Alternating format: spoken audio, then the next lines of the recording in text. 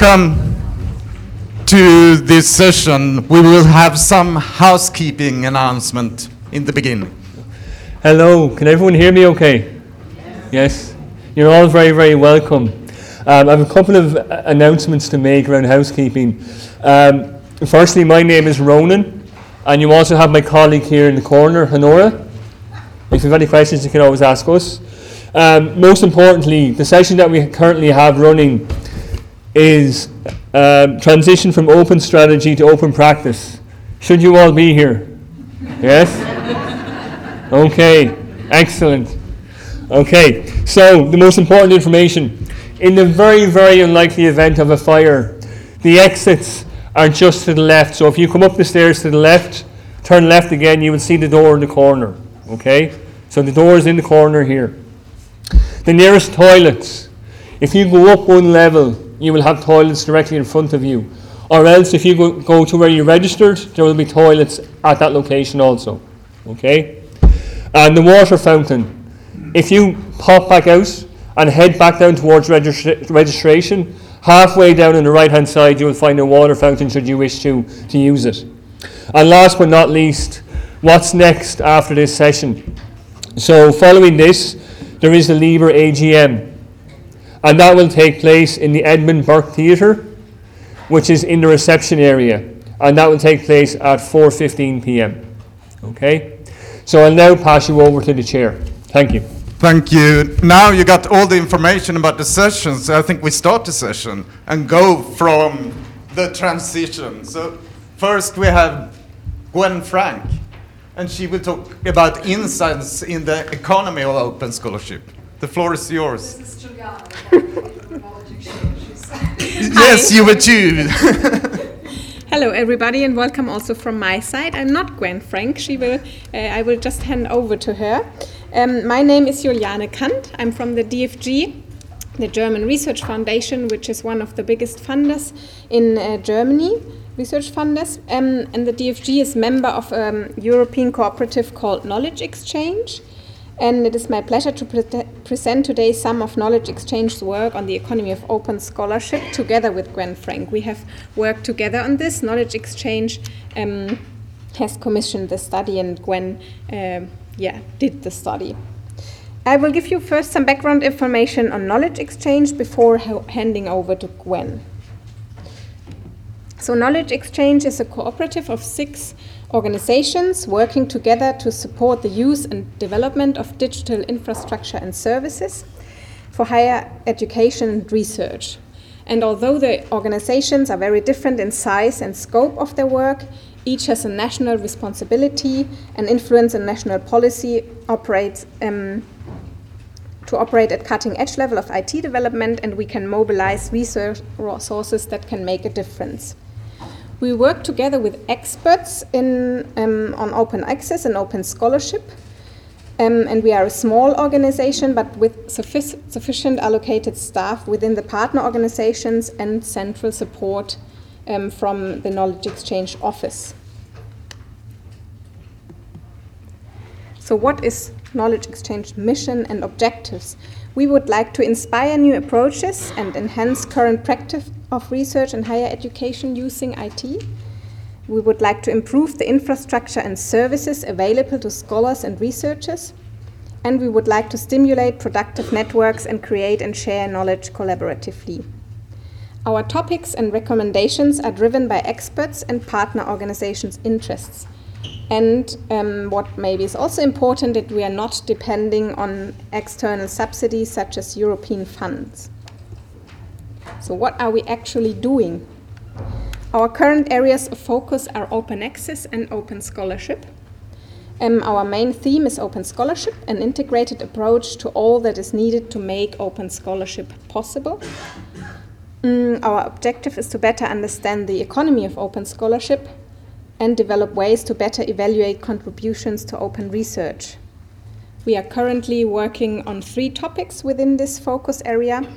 In the first activity on the economy of open scholarship models and concepts, we are working together with experts to publish a book where we would like to understand the mechanisms of open scholarship, including the scope, motivations, mechanism and implications of current and future actions.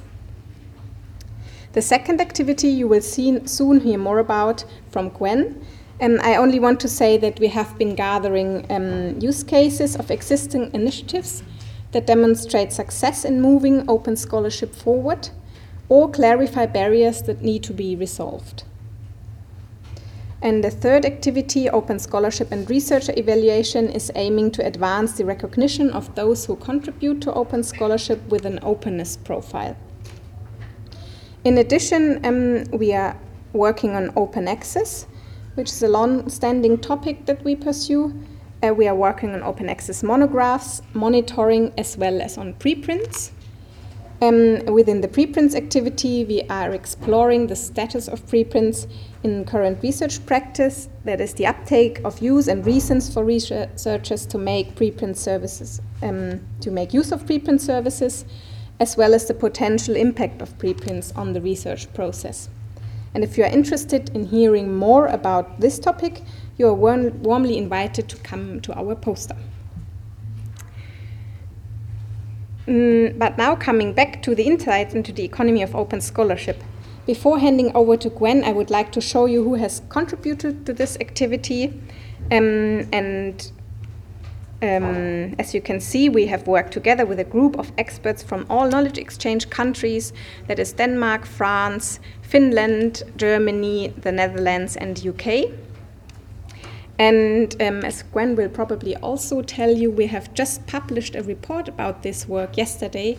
So if you, after the talk, still want to know more about it, you can download the report. Now I hand over to Gwen.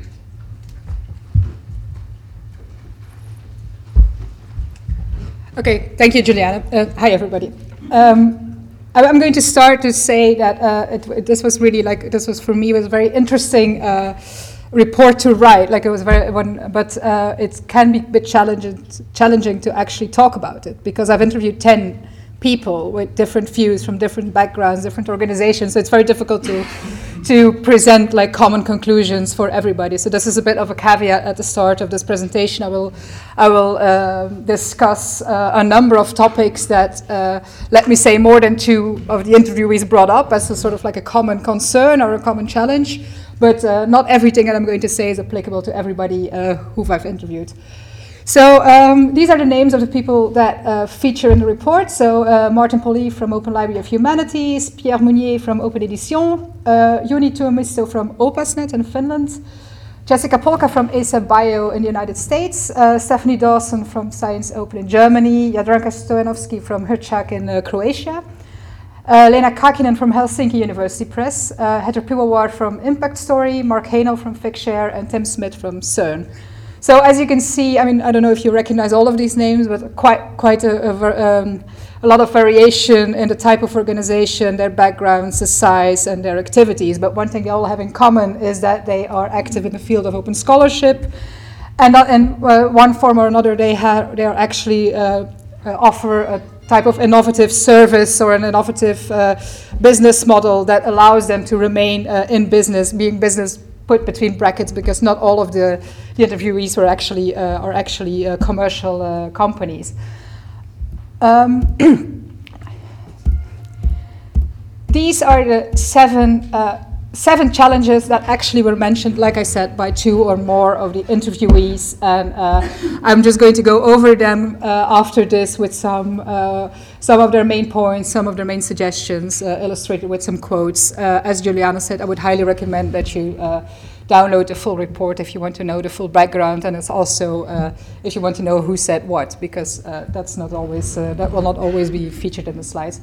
So the challenges are, of course, the human resources. A second challenge is more related to their business model, is whether they're a commercial company or a non-profit organization.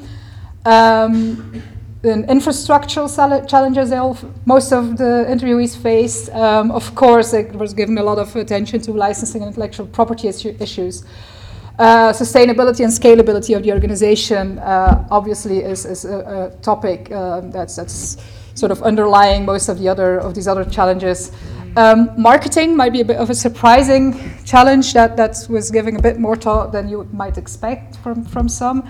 And then the general influence on workflows and the research landscape. So let me start with the human resources, so researchers in business.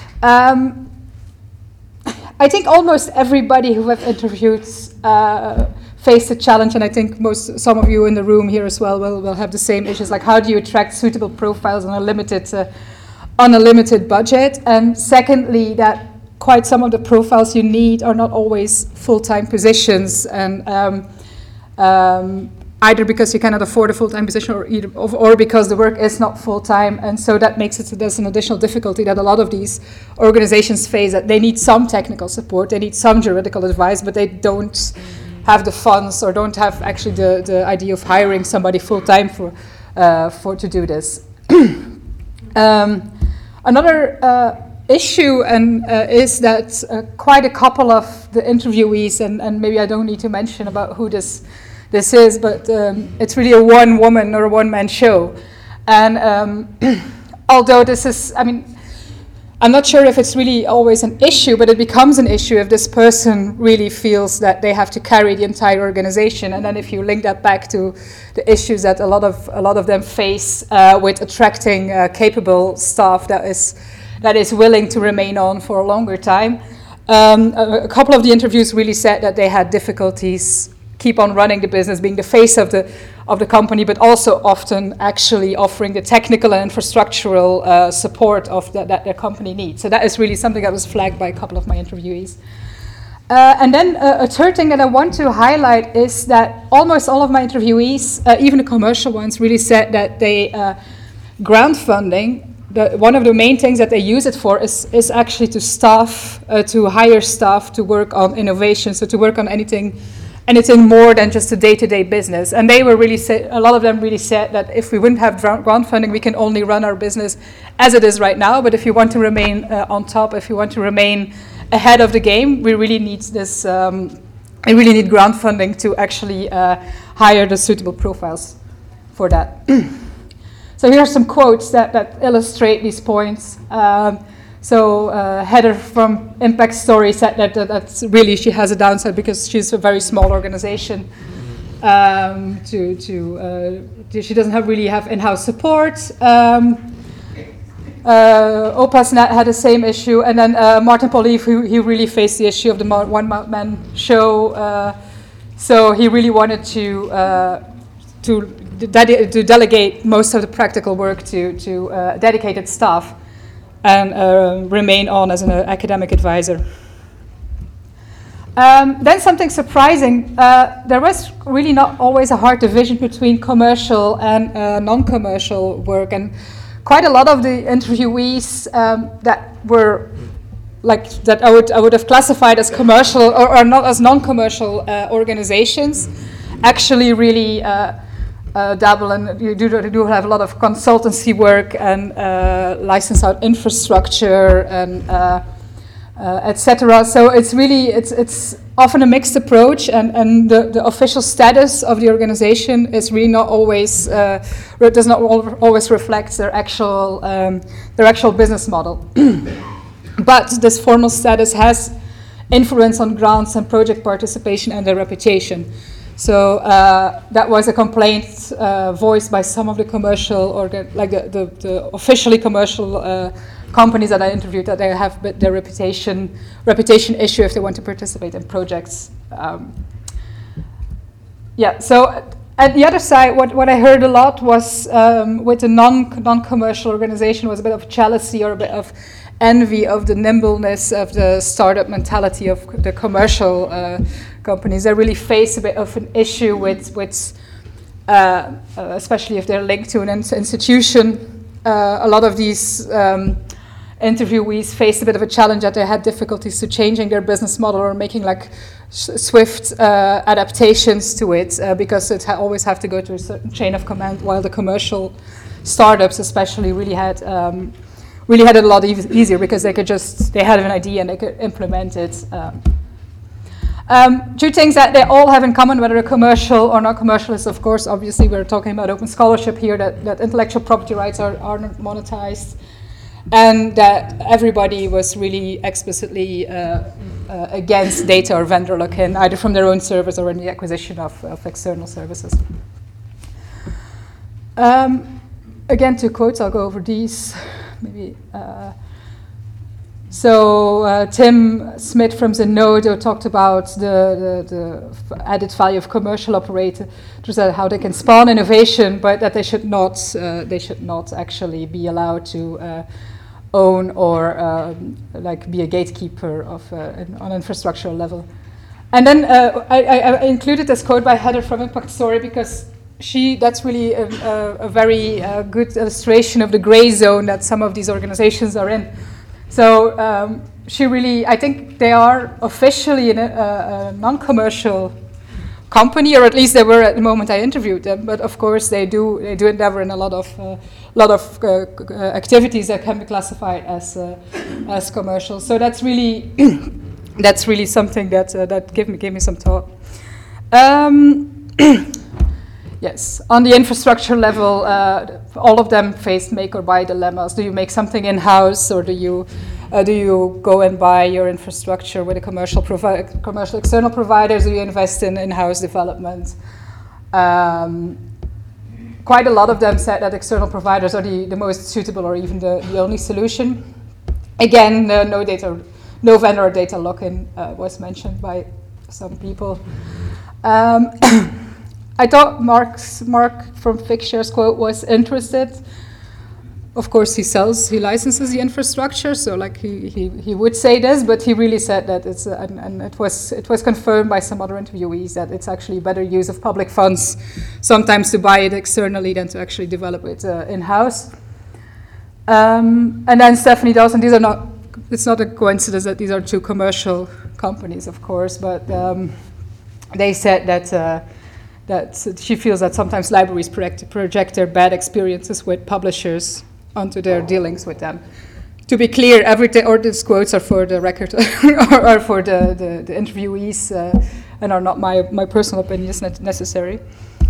Then licensing.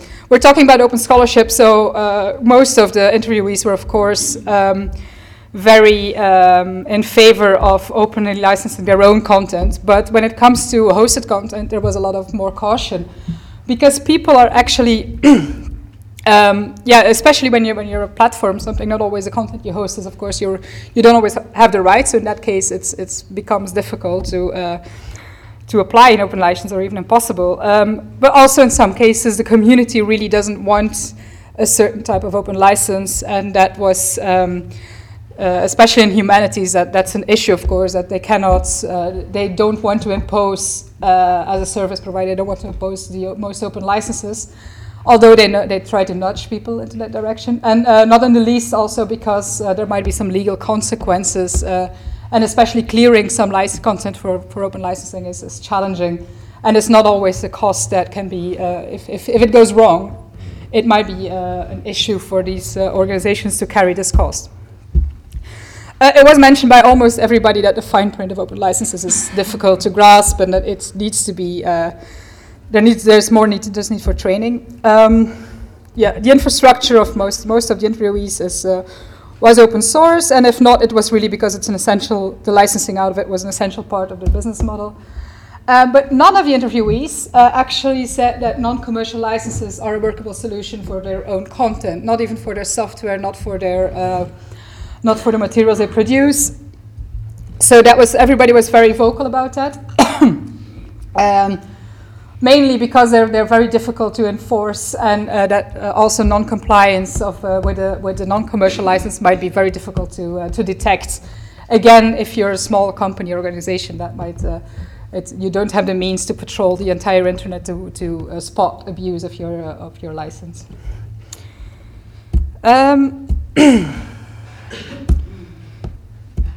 Yes, when you talk about sustainability and scalability, what struck me was that there is no aim for monopolization. So, and quite a lot of initiatives actually really were very eager to have their model copied. by other organizations instead of, or by other businesses instead of like themselves necessarily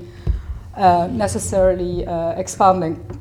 All of the interviewees actually wanted to move away from the grant cycle, with the caveat of what I said before, that for most of them it's necessary to hire staff for innovative activities.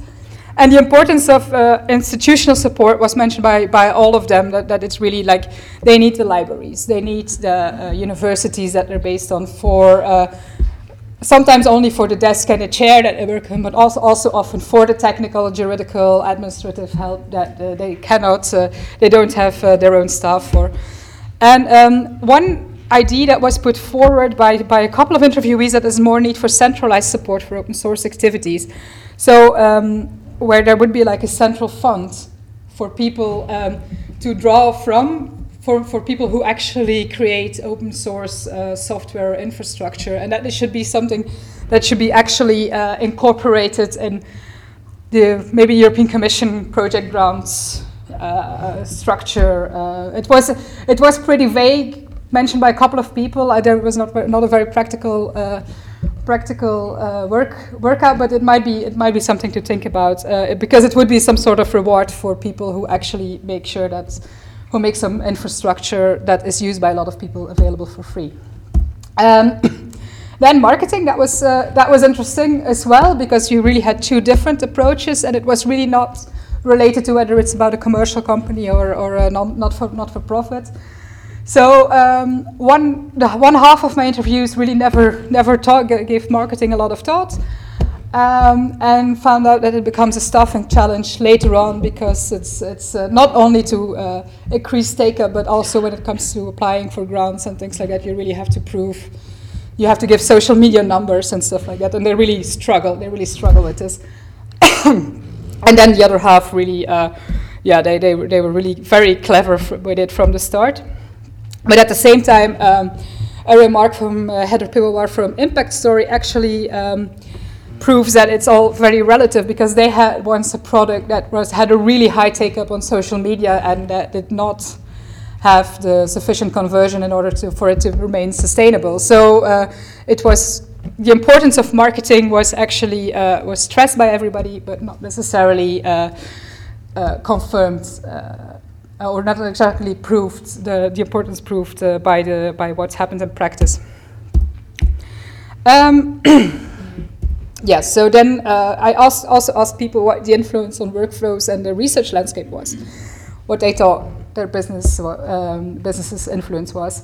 And quite a lot of them said that they realize that their success is usually based on the fact that they are a convenient solution, and not necessarily that all of their users are open science idealists.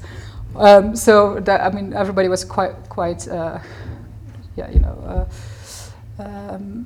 they were quite clear about that. So they didn't really have this idea that all of their users are this idealistic users who would use their service in any case. No, their service was used because it's convenient and it's the best solution. At the same time, there is a growing awareness that's spotted by everybody. And it was also mentioned that nudging is more useful, nudging people towards open scholarship is more effective than actually obliging them. Not only when it comes, for example, to open licensing, as I said before, but in general, they try to impose like open workflows on people, but because it's the easiest thing to do, not because it's necessarily the right thing to do, although it is, of course, but they were very pragmatic about that. So, moving forward. We have actually four suggestions. One to reach a critical mass, one for a change in licensing and IP culture, one to keep on avoiding vendor and data lock-in, and one about incentives for innovation. Again, the report has been published yesterday, so if you want to read the full text, please, I'll provide a link at the end.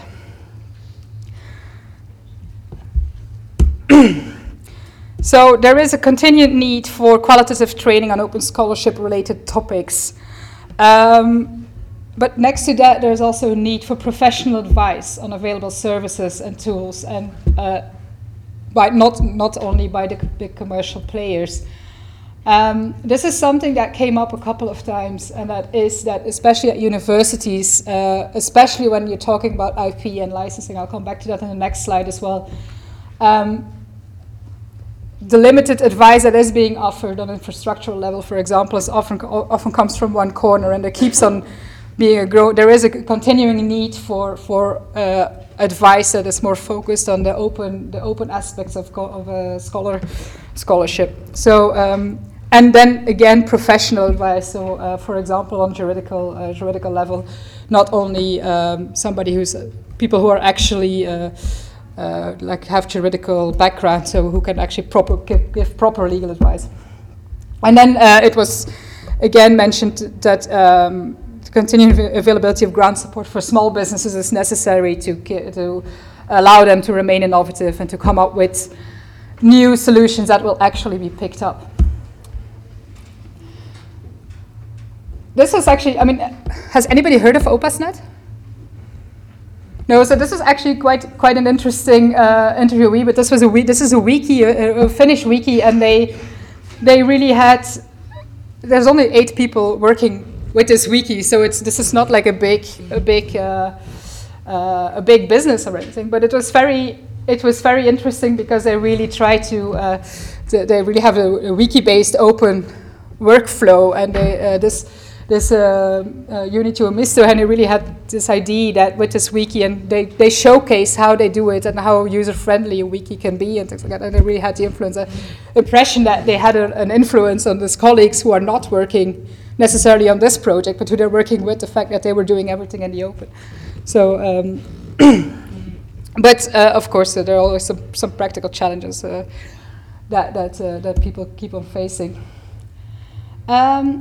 As I said in my previous slide, when it comes to licensing and IP, most institutions are still very patent and IP centered, and there's really need for advice on open licensing and professional legal advice.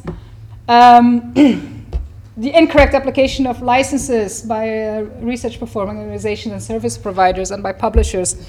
I'm not only talking about licensing stuff that is in the public domain, but I take an example from Stephanie Dawson from Science Open.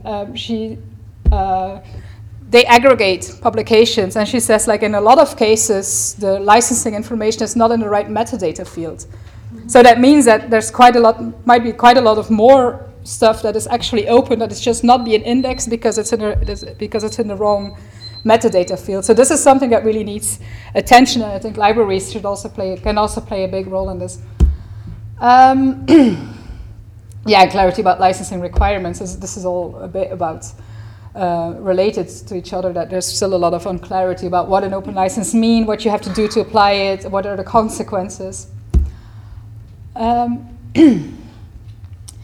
So for example, Jessica Polka from ESA Bio said that knowing the exact ramification of applying that license is essential. Yeah, so vendor and data lock-in. This is, I think this is quite self-evident. Do not accept contracts and include clauses that no data vendor lock-in will happen. Easier said than done, of course.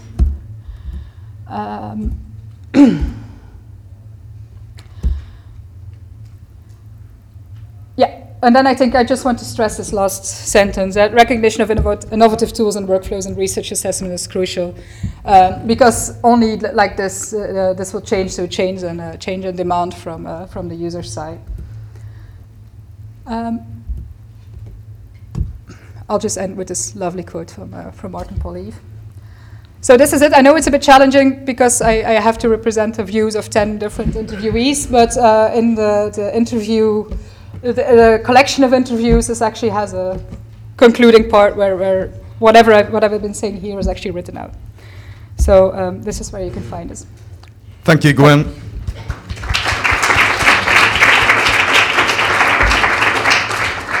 So we take questions in the end if you have time for that. So welcome to the next speaker.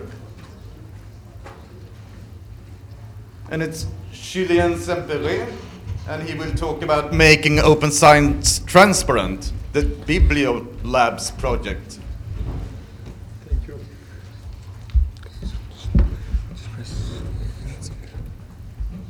Thank you. Hi, hello everybody. So, as you can see on on the slide, we were supposed to be 3 of us. So the first one, we didn't have enough money to send him with us, and the second one, he was blocked at the airport yesterday night. So that's the hard path of open science. So I'm the last one to speak today with you. So I hope I will be clear about this project. So in fact, at the really beginning, we didn't want to do what I will explain. It was randomly that we discovered that we could do that. So it's like research, in fact. Maybe we don't find, sometimes we don't find what we were searching. So we are working in today a university system in south of Paris. In this university system is the first research area in France. So it's a lot of labs, we will see that. And we are merging and organizing everything in a new brand university in 2020. So it's in that perspective, we are working to work on the perimeter of the university, because you have a lot of national organization in the area, and they are deciding and working with the university or not. So at the really beginning, our goal was to have a referential of all our research structures. So you could have maybe in each of your country a system. We have a national system to identify the structure. So we work on that. It's thanks to that we had about 300 different structures. So it's for France. It's a lot of labs, 300, and as you can see, it's about 13% of the French research in that area.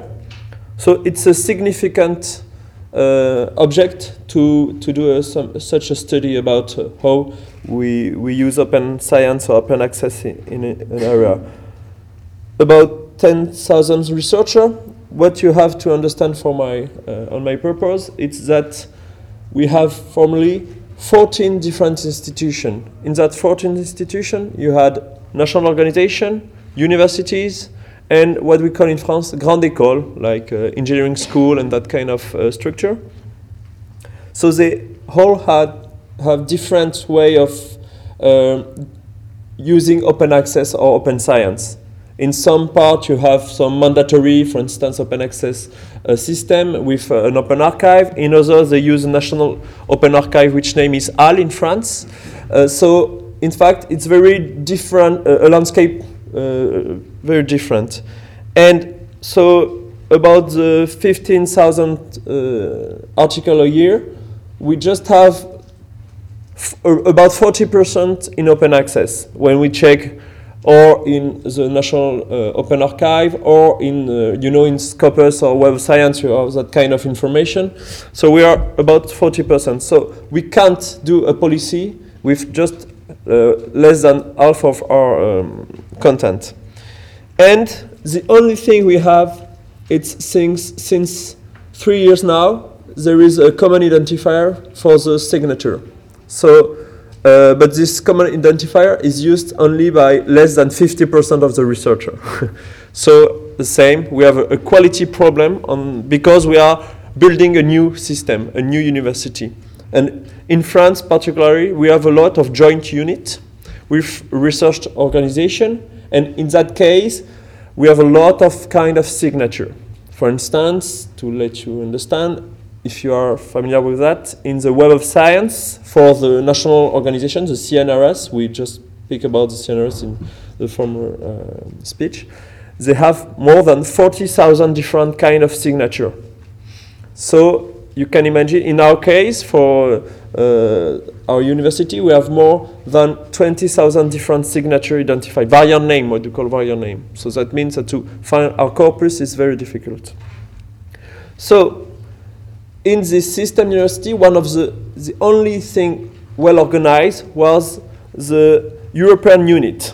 In fact, in each of the research center or university, we had one person or several persons working on the European project. Of course, they are not librarians. I'm speaking about international relationship team. So they follow the European project in the area. And as you may know, when you apply for a European project, you have several people, or in the case of an ERC, you may have one person.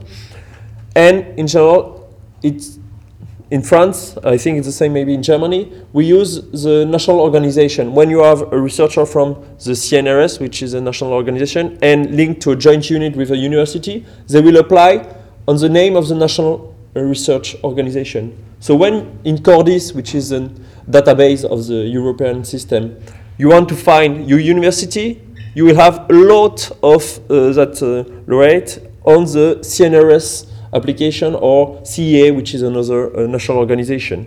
So it's very hard to find your guys or your girl in the bunch of name. So just to let you understand, we have more than 800 program in the framework program 7 and 8. So at H 2020, we have more than 800 projects which have been chosen. So when you know the odds to have a European project, it's much more program we applied. And in part of the different institutions, we have the data of when research applied to a European program.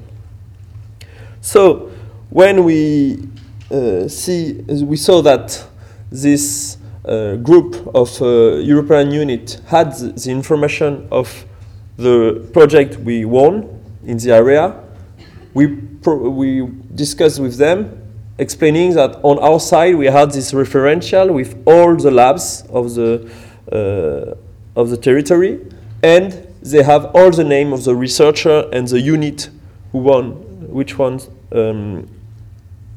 European project.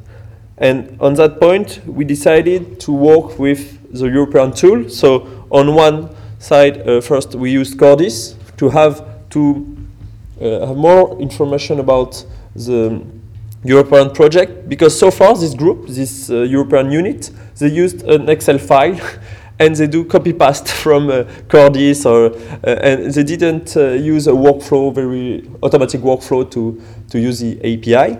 And on our side, we used the API to, of course, have some information about the publication on, for instance, the French Open Archive or Scopus or Web of Science. And on the other side, we knew OpenAIRE, and we saw in that case a possibility to check if the policy of European project, about open access, open science, were really used and applied by the researcher. It was the first idea to see how the researcher use or not the possibility of Europe and even the mandatory solution of Europe. So first of all, we had this software, in fact, created on an open source language. It was first, as you can see, there is a menu. At the really beginning, we had one line, and then we completed. So we have, of course, all our research structure, so around 300, like I said. Then we have some information about the memorandum of understanding we signed with other countries, and we follow which kind of publication we have with this structure and universities. But what I will speak about the funding part. So our idea was to link the funding we have in Europe or in France, and to check what is the reaction or the kind of publication and data we can find through these fundings. As you may know, fundings, of course, they are very well in the acknowledgement of the publication. You can find everything. It's very clear. But in fact, when you check, even if in tools like Web of Science, for instance, it's a mess. It's completely a mess. It's better for US, but at the European level, even for the European program, it's not well informed in the acknowledgements. So, in fact, you can't find your publication properly. So we try to have a good quality and to find different ways to improve this quality to cross datas. So for each lab, we have different identifier. Of course, all the French one, we have a national system. We have with the National Agency, Bibliographical Agency, we have a system, and all this, and with the National Open Archive, and we can do some work on that different tools. And for the European project, we did the same. In fact, we took the information from Cordis and we put it for each program and each project. We have all the information Cordis can provide. So it's basically the title, the agreement number, and so. But thanks to each of these number, we can of course check information and find other information. I just want to attract your attention about the date. We have the starting date and the ending date. And of course, when we just have won a program, we won't have data set a few weeks after. So there is this data, this time and this shift between the moment we have the program, the project, and then we can have significant data and information about it. And as you can see, Cordis, you can have the money for each project. You have but the general money. You don't have precisely which university or which research organization had what money. So thanks to the European unit, we have this information. So we can see if on which program we have which amount. And it is important because in some project, we can see, for instance, for ERC, sometimes it's one researcher from our university, and at the end, we see that we don't have any publication with the name of our university, so it's weird. With other projects, when you have a lot of partnership all over Europe, we have a significant part of publication without the name of our university, but it could be normal because they work with other university without, and the publication is done by Swedish colleagues or German colleagues, but not by the group of researchers in our university. So depending on the kind of program, and we can of course filter by program, we could have different conclusion and different way of analyzing the results. So just the last line you can see found in text. I will speak about it after, about the quality. And Cordis, you have interesting information about the kind of participant you have.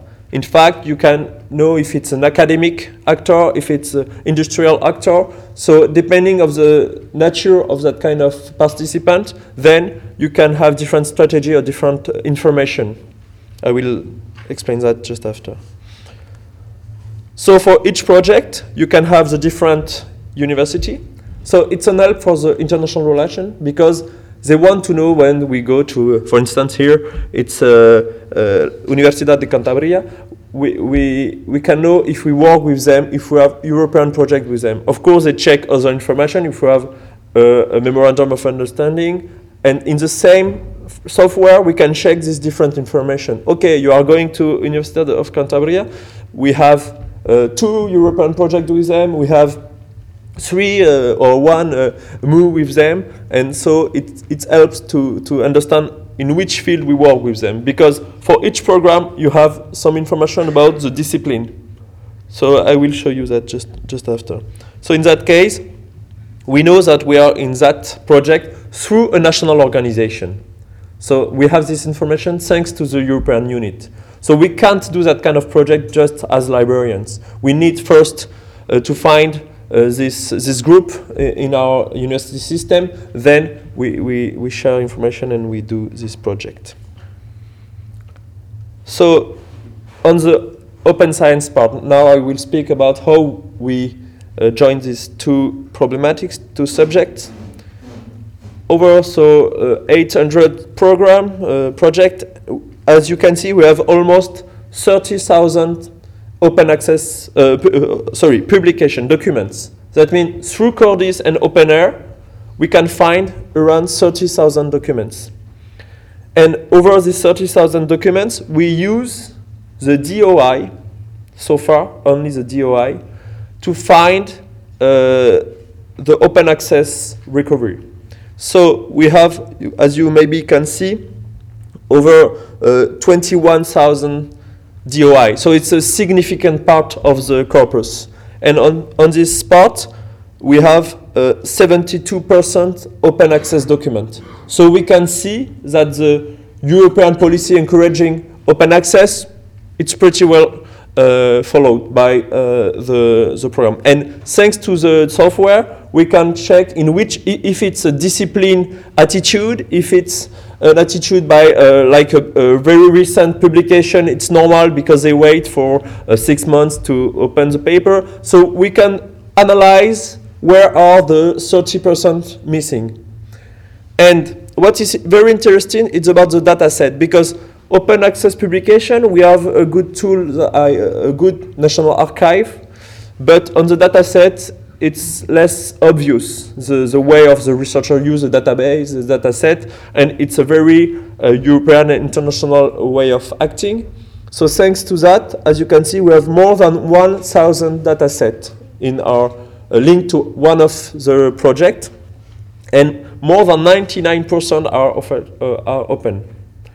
So now, for each project, we can see all the publication linked to the project and all the data sets linked to the project. So it helps to understand how the project has been done and if the data set can be used by others. So we can provide services thanks to that. And as you can see, we have the discipline, because in Cordis, the discipline is not well done. But thanks to the publication, we use the National Archive, Scopus, and Web of Science to cross the discipline, and then we had these results. So thanks to the API, we enrich the results of Cordis and OpenRLink to better analyze where are the different kind of project.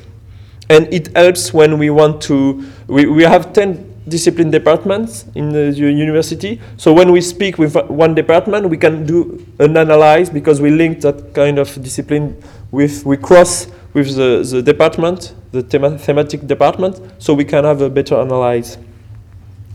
So just to show you the results, is very easy. So we have the name of the publication, the link directly to the where we find it through OpenAir, and we have the source. So for instance, ALCCSD is the French National Open Archive, and you have the author. So far, the author, there is no ORCID. The author, it's not possible to use it just by the homonyms, but we can't use as a regular bibliographical authority.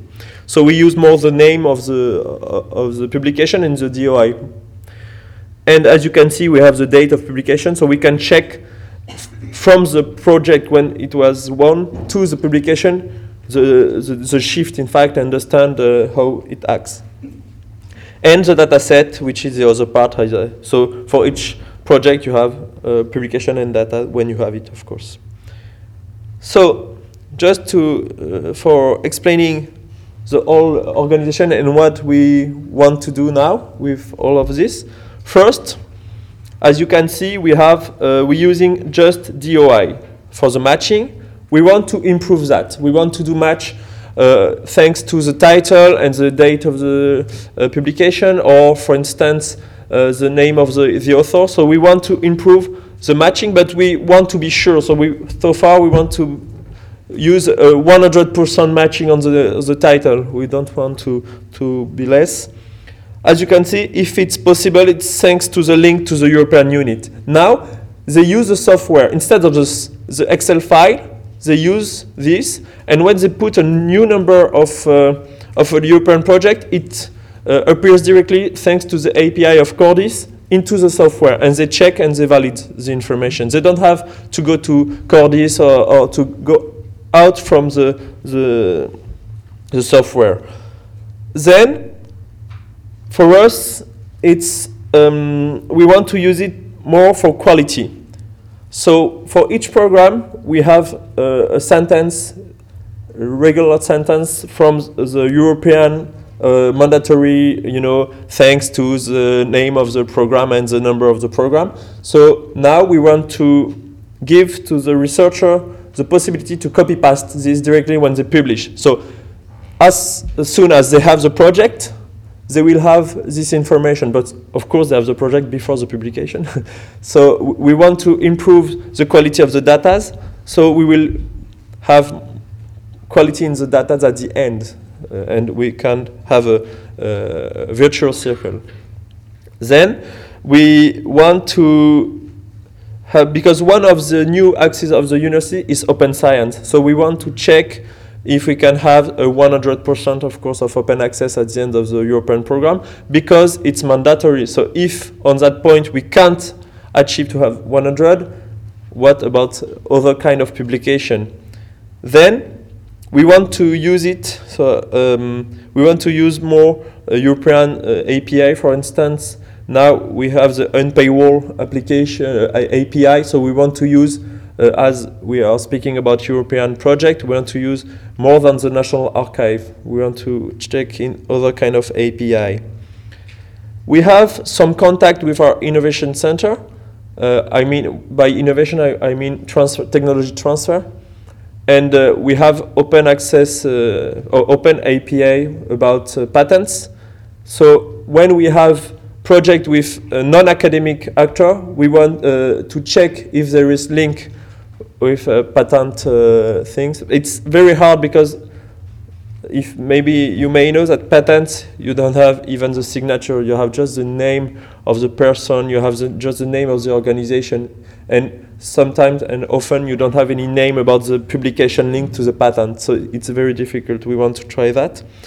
And we want to develop the system with the French National Agency, because the same rule applies for the French National Agency, and I see in the room a specialist of the subject. We will have in France better link between the National Agency result and the fund and the publication and the dataset. So we will use, when this API will be will run, we will use them to improve our software. And the idea was to do a proof of concept through the European project, to show it to the governance, to the strategic colleagues in the university, presidents, research director, and then to encourage to have more information. For instance, the next step for us is to have the project not yet selected. So we know that part of colleagues have it, but we need to have a common way of doing between the national organization, because we don't want partial information. We want to use it for all the actors of the university, and then we want to add the national research program. So that is so far the way we are working. And just to let you know about the quality, we have today a tool for the signature. In fact, when a researcher has to use a signature, he goes onto the website of the university and he checks, and the signature or the name of the lab, it's automatically generated. We just have few information about the European project way of do the acknowledgement. So in September we will have a release with all the European project. It will just put the beginning of the name of the project or the number of the project, and it will have the automatic sentence to put in the acknowledgement. So we want to encourage that kind of behavior through our research, because we think it will help a lot to encourage open science and to have, because if we don't have quality in the signature, we depend a lot about Scopus, about Web of Science. We want little by little to find ways to be aside and just use open open API and that kind of solution. And the last difficulty is about the discipline. Today we use first the discipline from Scopus, and we check in Web of Science and the National Archive, Open Archive, if there are other information about the discipline. But tomorrow we want to use a standard non-linked to Elsevier or Clarivate, and more fitting to the way that our university is seeing is research. We will have 15 graduate schools tomorrow in 2020 in the university, and for each of them we will have different discipline. So we want to fit to the view of the university and not to a commercial, of course. So that's pretty all so far. So if you have any question, of course I'm available. Thank you very much. Thank you, Julien. We have time for one or two questions. Do we have any questions here? At the back, we have it. You can shout it out, Tiberius. Yeah, I will shout it out. It's a comment with an invitation for all participants to give an answer or to comment. To my perception, I think it's a misdirection. It's not the ownership that should worry you at most. It's the governance. There is no promise that the ownership falling in the public organization, non-for-profit, commercial, or so on, it is the right, this ownership, whatever infrastructure or non-infrastructure you have, it is correctly governed. So my assumption, which is an invitation for you to comment, is not the problem of ownership. It's a misdirection. It's the problem of governance, most important than the ownership. You mean the ownership of the data, of The ownership of infrastructure, the ownership of whatever solution researchers or research support organizations are invited to use. Yeah, but so far, if I well understood the remark, so far the governance of the university don't choose any discipline from non-profit. The governance of the solution, Yeah. not about the university. The governance, say a discovery tool, or a research repository, the governance of that particular solution is more important than the ownership of that solution. Yeah, but so far it's a local solution. Maybe How is it financed, your project? It's non-finance. It's just in the university with my team. We developed that with our colleagues from the European unit. It's open language, so it's not financed by any. The ownership is from the university, in fact. So it's. I don't know if I answered the question because I think it was a remark from both of the speeches that you are talking about, Tiberius. Yes, it's not the ownership, it is the governance for Yeah, different but solutions. I think I agree. It's Yes. not a ownership problem. Yes. That's good, thank Okay, you. thank you. Sorry for the question.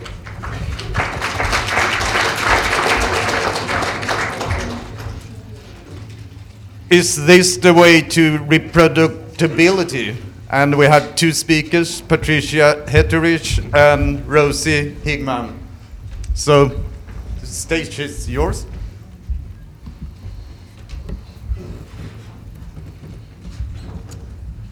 Thank you. My name is Patricia Hetterich, and my co-presenter Rosie and I, we want to take you on the road to reproducibility and share our experience with you of working as a librarian on an open research project. The project we will be talking about is called the Turing Way, so you see the hashtag there. If anyone is tweeting, feel free to include that and tag us. We're always happy to get some mentions.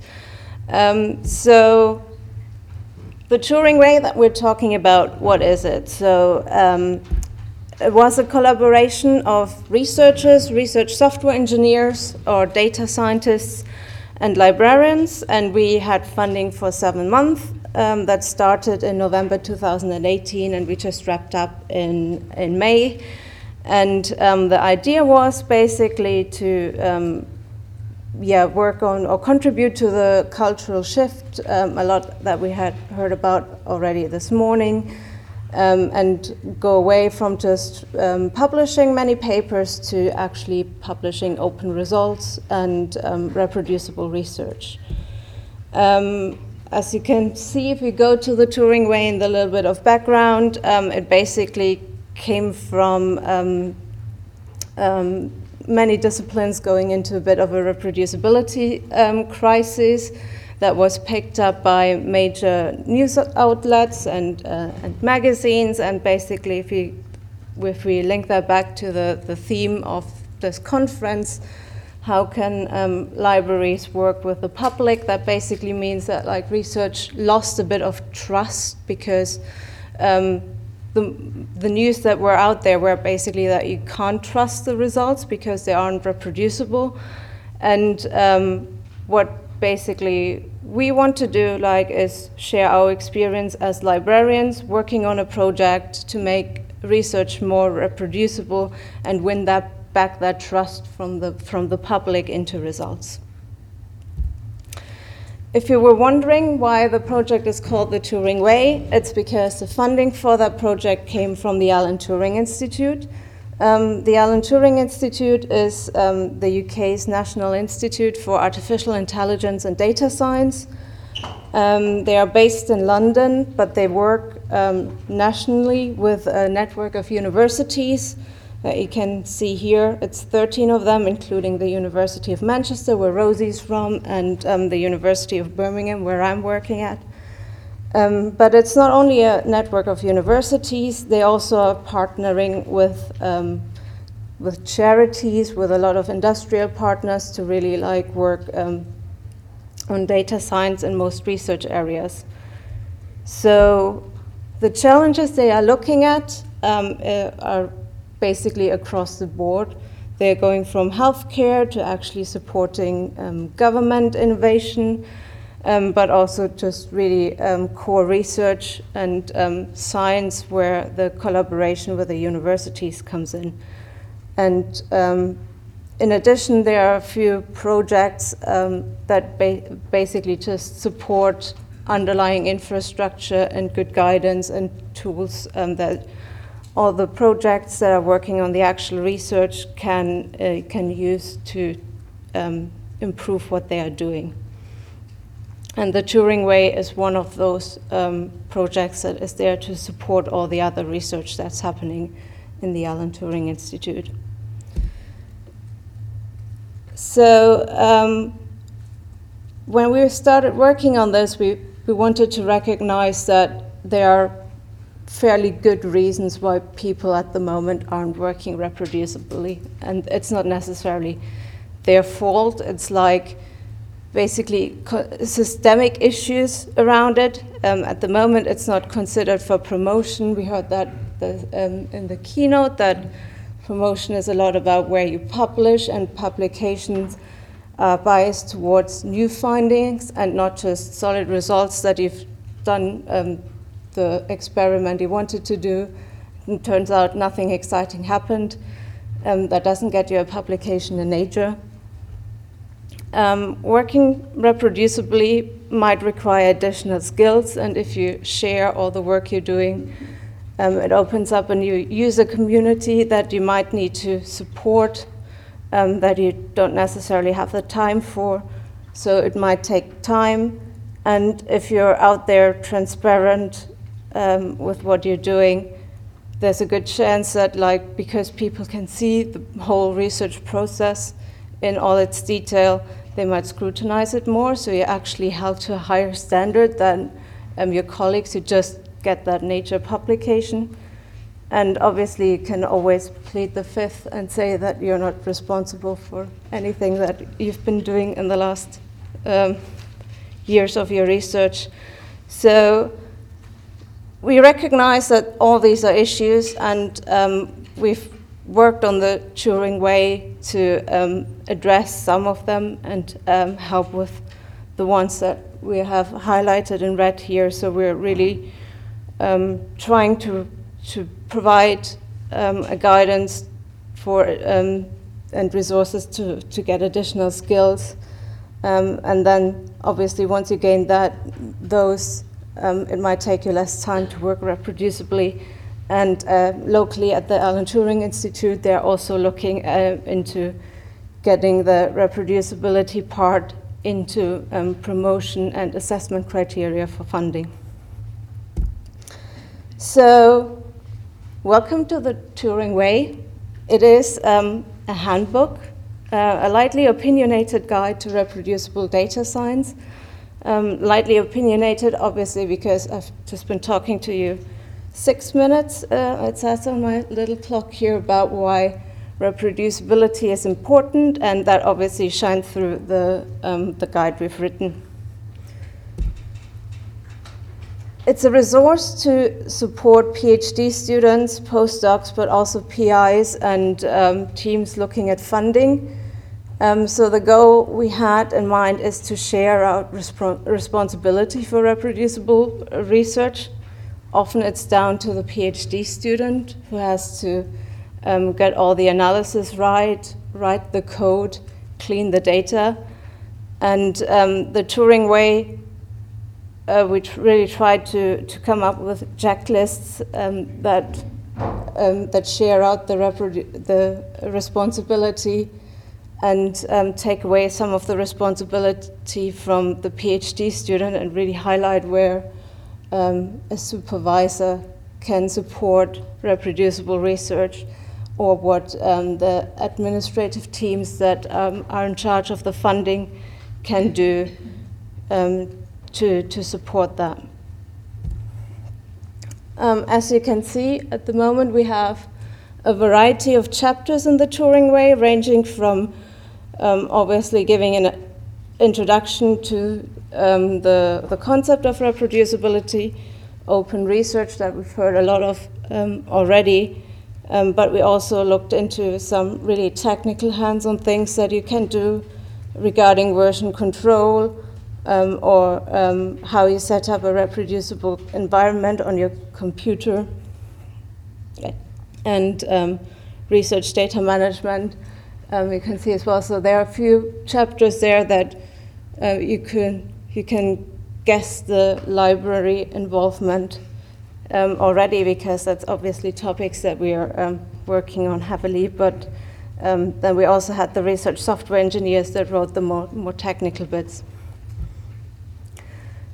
We did all of this in the open, so we really wanted to walk the walk and be completely transparent with what we did. So the whole project was developed on GitHub, as you can see on the right here, and it grew quite quickly, so it's really hard to get on a reasonable screenshot now because there's so much content. And alongside GitHub, we had a GitHub channel that we basically used to chat with people who had questions, so they could just come in, ask about potential contributions, or if we're covering certain topics, and the core team was there to answer. But obviously, working openly doesn't mean you necessarily are found by people. So we used more traditional communication channels like newsletters and announcements on the key mailings lists that we were on to highlight what we were doing and give monthly updates on what we've been working on, because not everyone wants to keep track of a GitHub repository. And the whole idea was really of working this way was building on the Mozilla Open Leadership Principles, which basically take the best bits the internet has to offer and try to apply them to good project management and leadership. So basically that means you make the work you're doing accessible, and you try to be as clear as possible. You share wherever possible. So a lot of the content in the Turing way we actually used from openly licensed sources out there. So we didn't want to reinvent the wheel. It was really like a curated list of content. And wherever we can, it's licensed CC BY back, so for everyone to reuse.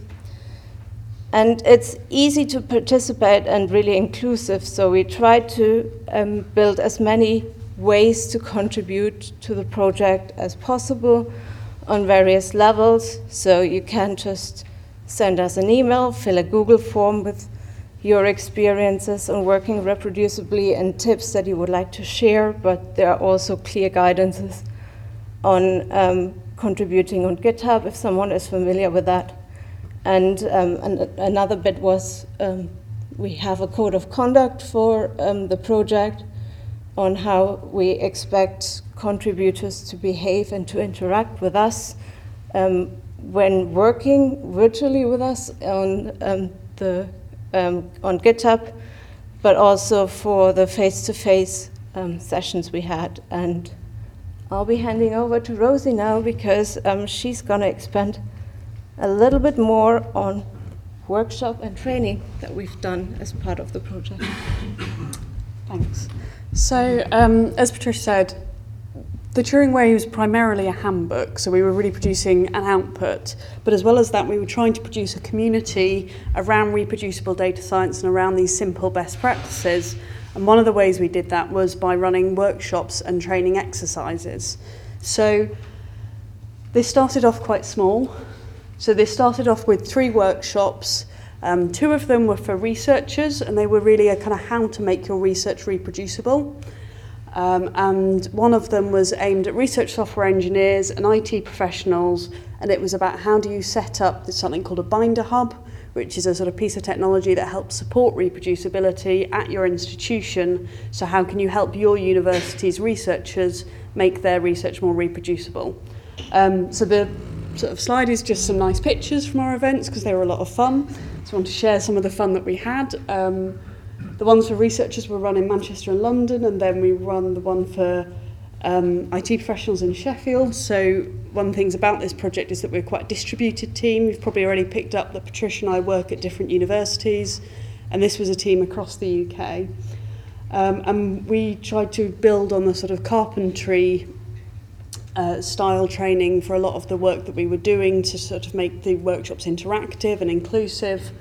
And we had about 20 people at each of the researcher workshops, and then probably sort of 10 to 15 at the IT one, because that was a bit more specialised. So that was where we started with our workshops. We then sort of wanted to build out from that. So as well as running our own workshops that were sort of branded as Turing Way workshops, we ran events at existing conferences.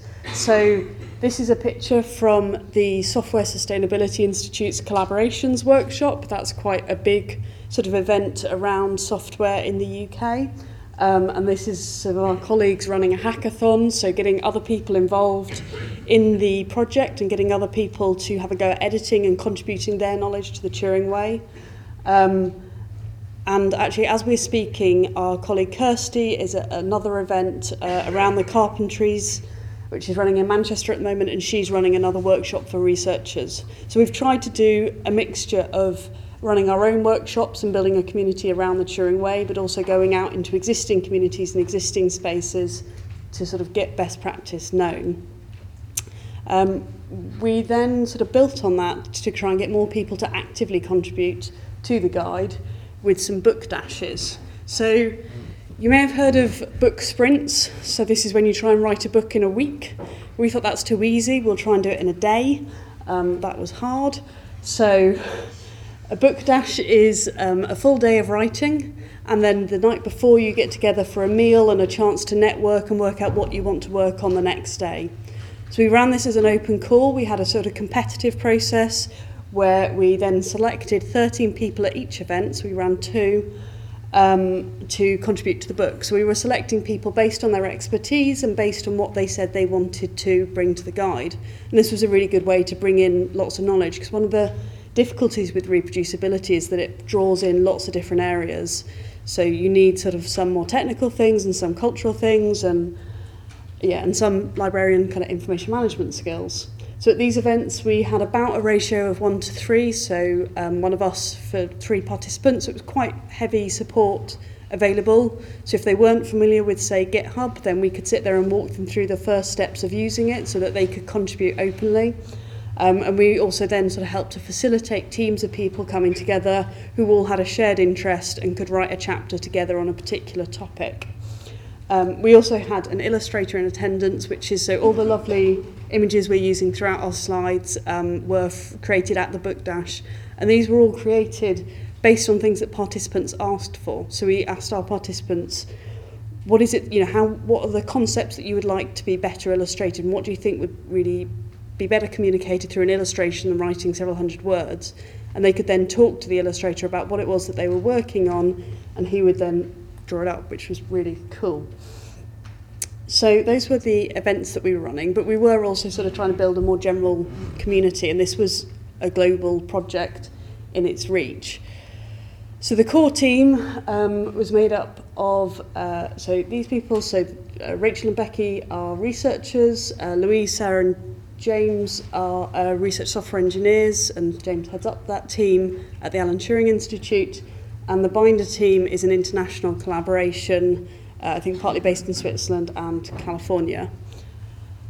As well as that, we had another, so Anna's a research software engineer, so is Martin, Alex is a researcher, Catherine's actually in the administrative team, and it's really interesting because she gets FAIR, she gets why FAIR research is important, and she wants to make administrative processes fair so that they can sort of talk to researchers about making research fair whilst practicing what they preach and making their processes fair. And Kirsty Whitaker is the PI for the project, so she was corralling us and getting everyone working on the same page. So that was the core team, and that core team was spread across for, I think, sometimes 5 institutions. So it's quite a challenge to coordinate. As well as the core team, we've also had input from lots of other institutions. So one of the difficulties with a project like this is how are you going to recognise these people? So this is from our GitHub, and there's a nice sort of way you can recognise contributions with emojis. So each emoji stands for a different type of contribution. So you don't have to write a chapter.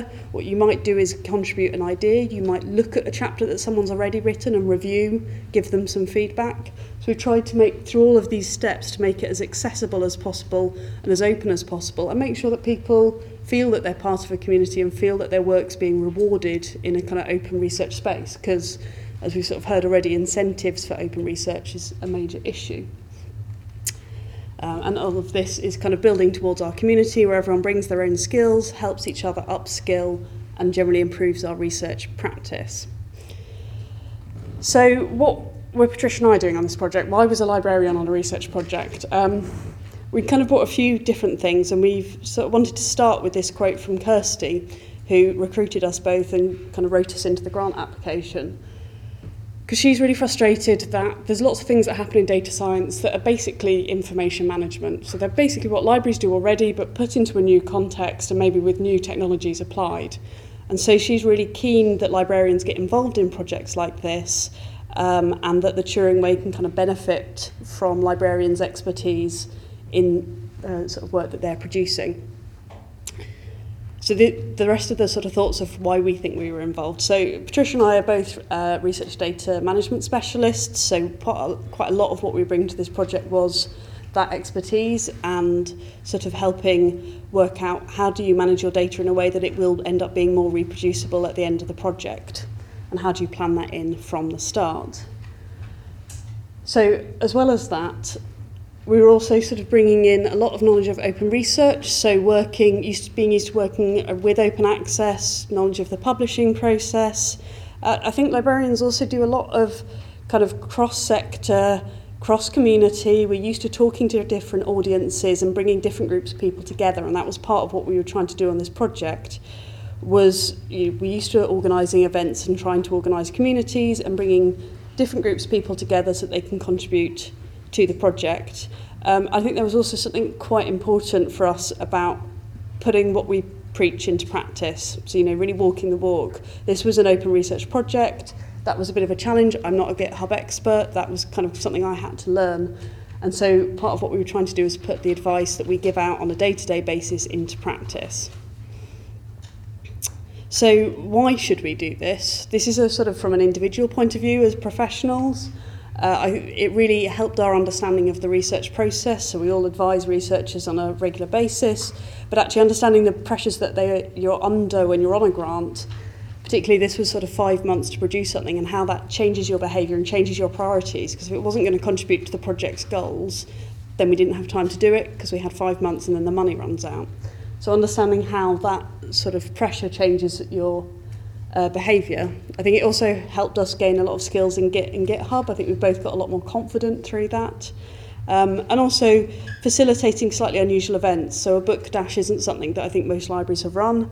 And now even the workshops were probably more interactive and more participant driven than most library workshops. So gaining experience in that setting was really useful.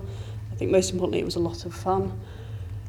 And from an institutional perspective, it really helped our library teams to sort of show that we were walking the open research walk and we were using the services that we recommend to researchers, and this is now something that we can go out and say, we as a library do this and we think you should do it too. The other sort of ways in which I feel like it's benefited our institutions is that it's helped us create guidance on areas we were less familiar with. So by collaborating in this way, we were able to generate new guidance, and that's now available as a community resource and anyone can use it. I think it kind of helped us be taken seriously as a collaborator. So to give an example, there's an open science group of researchers at the University of Manchester. We've sort of been working with them a bit, but I found it much easier to work with them after they come along to a Turing Way workshop and seen that, you know, the library was hosting and delivering this workshop. That then kind of gives us a bit more credibility and makes conversations around open science much easier. And I think it's also given us a sort of heads up about how research is changing. So the Turing Institute is the UK's National Data Science Institute. There's sort of a lot of people on the real sort of forefront of research, particularly in the technologies that they use. And as librarians, if we're looking to sort of preserve this knowledge in the future and make it accessible in the future, it's really important we understand what those technologies are and what's coming our way. We sort of included a particular example. Docker files are a way of bundling up your software and data. They come with a whole load of other files attached, and at some point libraries are going to be handed those and asked to preserve them. So we better start understanding what it is that they involve and how they work. So I'm just going to skip to the last slide and then we'll leave you with the resources. So as Patricia mentioned, this work was funded by the Turing Institute, who got money from the EPSRC, the Engineering and Physical Sciences Research Council, and all the lovely illustrations were from a company called Scriberia. But I'll kind of finish by leaving up these resources. So if you want to know more about the Turing Way, if you're curious about the project, the top one is our GitHub, where you can find everything that we've done, like from mundane conversations about logistics right up to sort of quite kind of high-level conversations. Gitter is where we usually hang out if you want to come and chat to us. The Tiny Letter is our newsletter, so if you want to get updates on the project. Every presentation, every book, chapter, everything the Turing Way has done is archived on Zenodo. This presentation is also on Zenodo. We tend to tweet a lot at the Turing Way, so if you'd like to come and talk to us there, then you're very welcome to use that hashtag. So I think we've got time for maybe one question. Is that? Yes, thank you.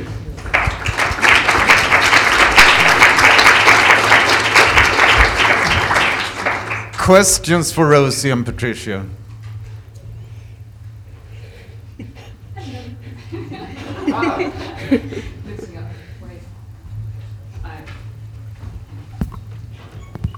So I wonder, this is likely a living handbook, right? I mean, there's still areas which you have not fully fleshed out, and the illustrations are not, maybe not all there yet. No. Yeah. So how do you plan to continue to work on this? I mean, do you have a group of volunteers who continue without the funding? So we have, there is a bit of a community, and there are a group of people who are continuing to contribute. And you know, all the way through the project, we've had people contributing who weren't paid, which is why the sort of crediting them with emojis and with credits in the book was quite important. So I think funding is something that's sort of being looked at the moment. But there will be people continuing to contribute. And yeah, the handbook is live and it's accessible, but it will change as and grow as more people contribute. So. Yeah.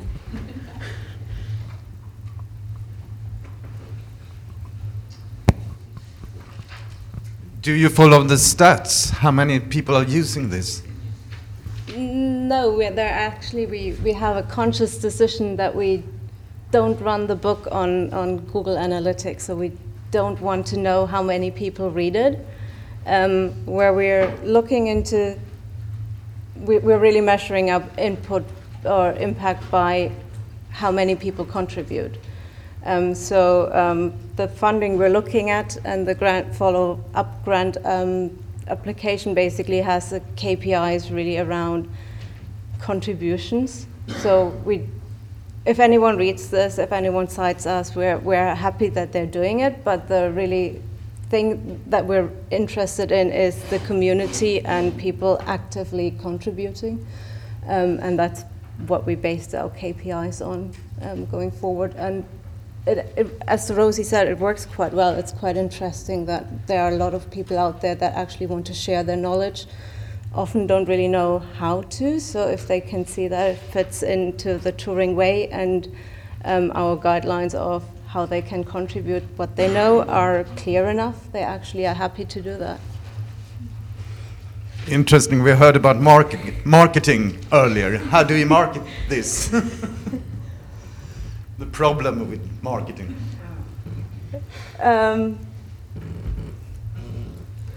I think like really like used the communication channels we had, and we have the advantage that the Alan Turing Institute is behind there, and they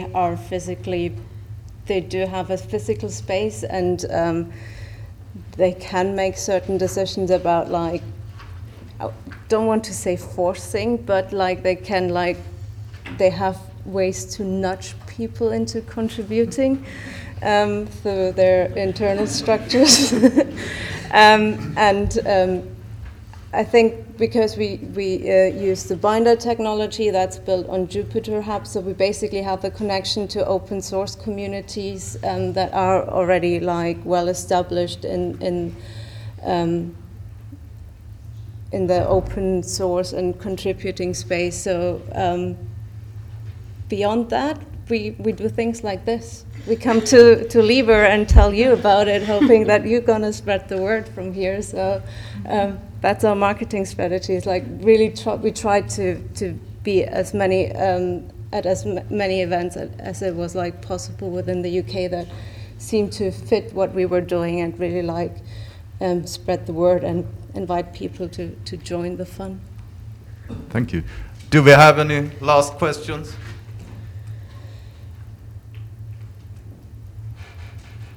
Then we give all the presenters a big hand. Thank you.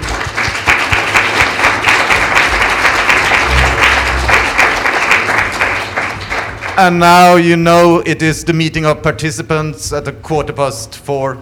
Thank you.